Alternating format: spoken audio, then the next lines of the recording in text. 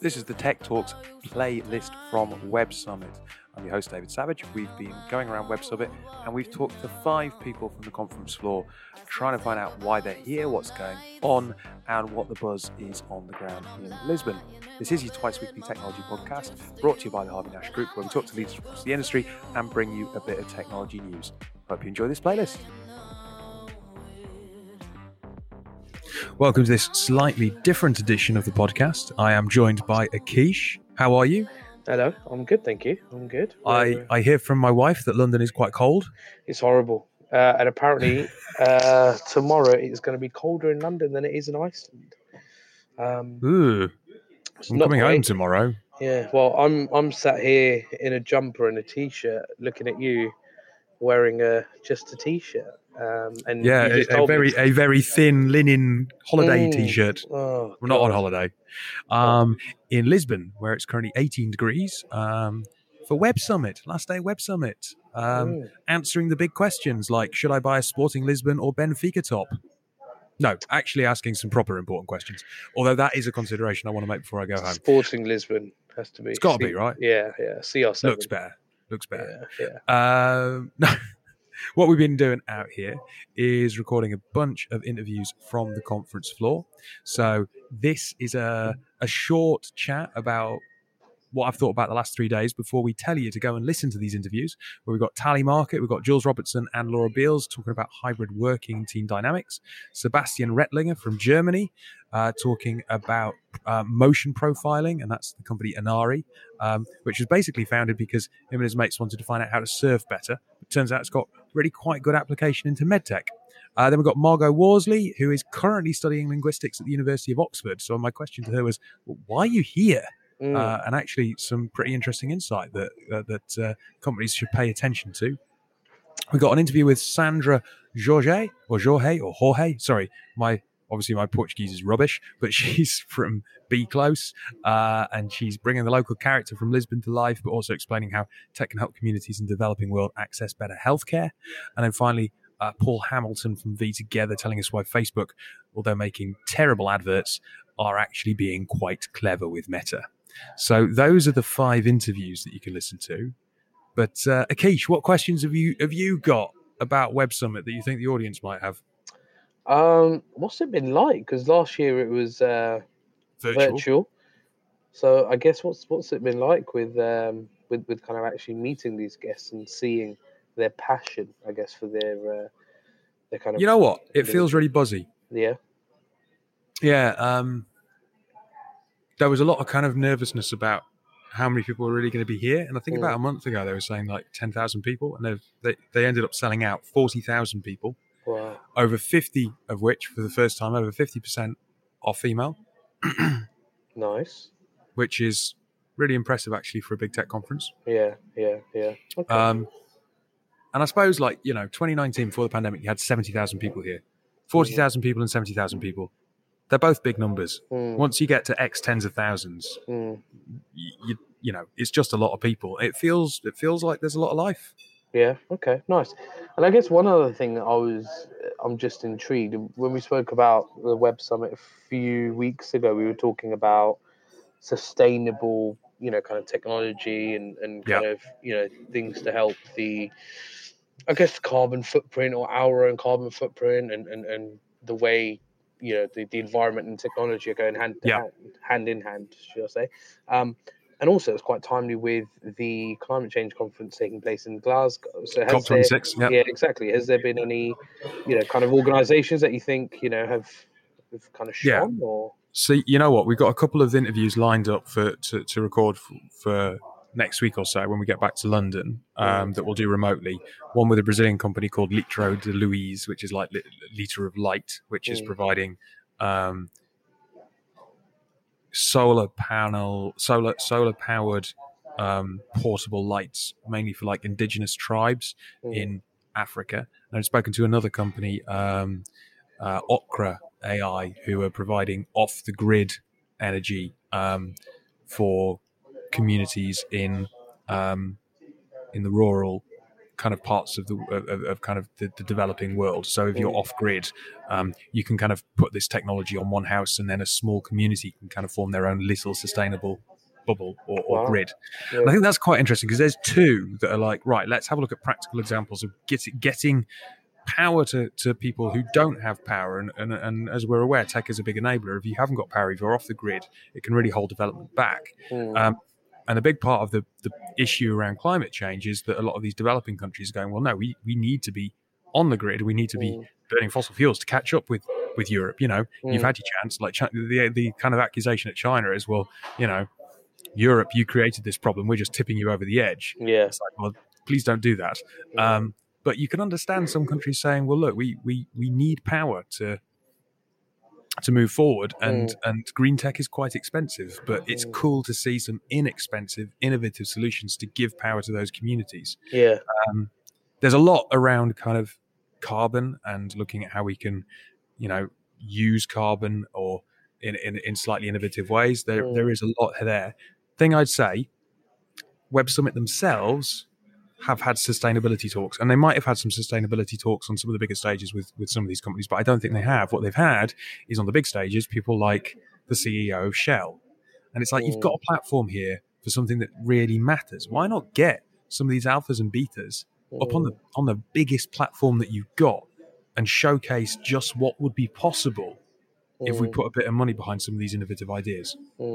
Yeah, no, that's what I was thinking as well. And, you know, having organizations, having companies or ideas like that, yeah, gives Mr. CEO or Miss CEO of Shell something to. Mr. Ben Van Bruin. Did you not see Joe Lightsett rip him to shreds on Channel 4? No, I didn't know. There's a documentary called Joe Lightsett versus the Big Oil Company. Well worth a watch. Okay, well, yeah. So, yeah, I just thought it'd be quite a good time to kind of speak to them about that and or see, you know, because there's a very real thing that greenwashing definitely exists, and even you know, where you've got kind of AI and data creating a carbon footprint, a lot of organizations want the answers that make journalists stop asking questions rather than necessarily making changes. And we need to find tech that actually has some impact, right?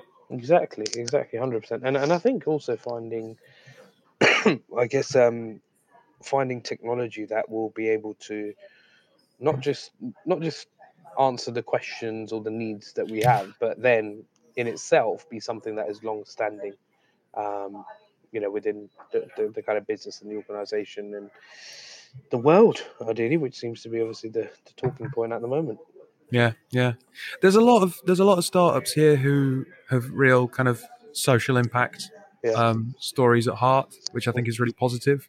I spent this afternoon talking to Nomad Her, which is a startup ran by a South Korean woman based in Paris.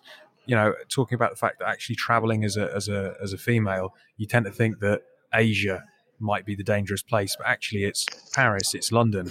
And you know, if we think about obviously the unfortunate, let's not say unfortunate, the horrific circumstances surrounding the death of people like Sarah Everard and what's going on very close to home, that's something that we should be talking about and highlighting companies that are giving confidence back to women in a practical way.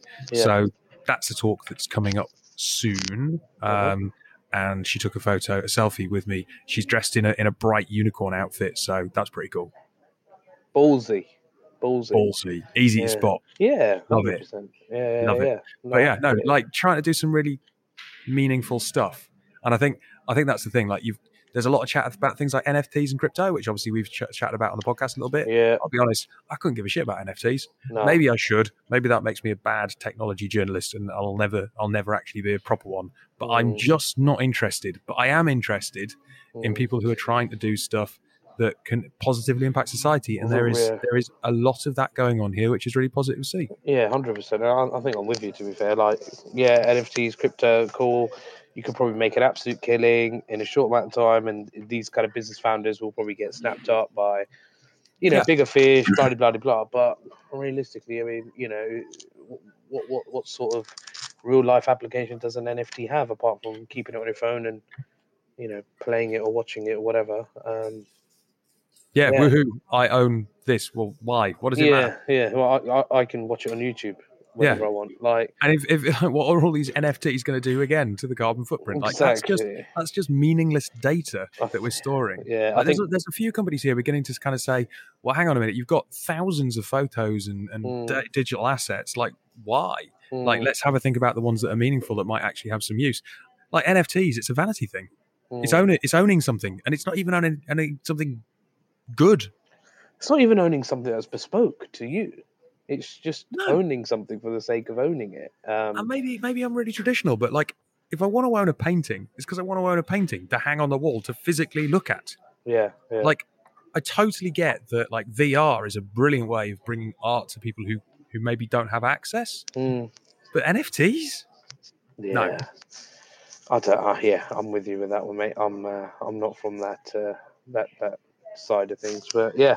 So it's good to see that there's stuff with real life application, and I guess what I'm trying to say is that is the kind of tech, I guess, that, in my opinion, I would want to know more about and see and how that can affect people. Well, guess what, Keish? Listen to the podcasts that are coming up. You're going to be talking about some of these interviews that we do in the next few weeks anyway. So whether you like it or not, you're going to be learning about it. That is very true. It's going to be forced on you. Very, very good, that is. And then where are you at the moment? You sat with the media. I'm in the media village. Yeah. Village is stretching it. Yeah. It's a long corridor with some coffee and good Wi-Fi. Okay, fair enough. It's like, stay awake. Here's some biscuits. Now get on and write about us. Yeah, no, fair enough. And are they checking kind of what you're writing, or is it kind of no? Okay, which they probably should, because I'm not being overly complimentary at times. Yeah, no, fair enough. And have you been recognised? Is what I want to know. Have I been recognised? Yeah, only by people who vaguely know me. Really? Actually, there was one person who came up earlier, and it's quite embarrassing because he's like, do you remember me from like 2019 or 2018 or something? I was like, yes. No. Really? did you have and he wanted to talk about NFTs. Oh God! I was like, oh shit! Did you have to try and look at the name tag and then try to work? I just feigned it, and I had him on WhatsApp, and he seemed very lovely, but he's an NFT artist, and I was like, I'm really sorry, I'm not the person to talk to. I might know one or two people, but drop me a message, and I'll see if there's anyone that I can suggest you talk to. But all I was thinking was, I must appear like a rude, ignorant twat, and what is an NFT artist? Yeah, that's very true. Maybe we should get him on to explain his job. No. Let's get him on. Well, he seemed lovely, but no, that's not the direction we're taking the show in. No. I know. I'm just pulling your leg, but yeah, no. Seems like you've had a great time, mate. To be honest, judging by your always do. Is there a leaving party tonight with?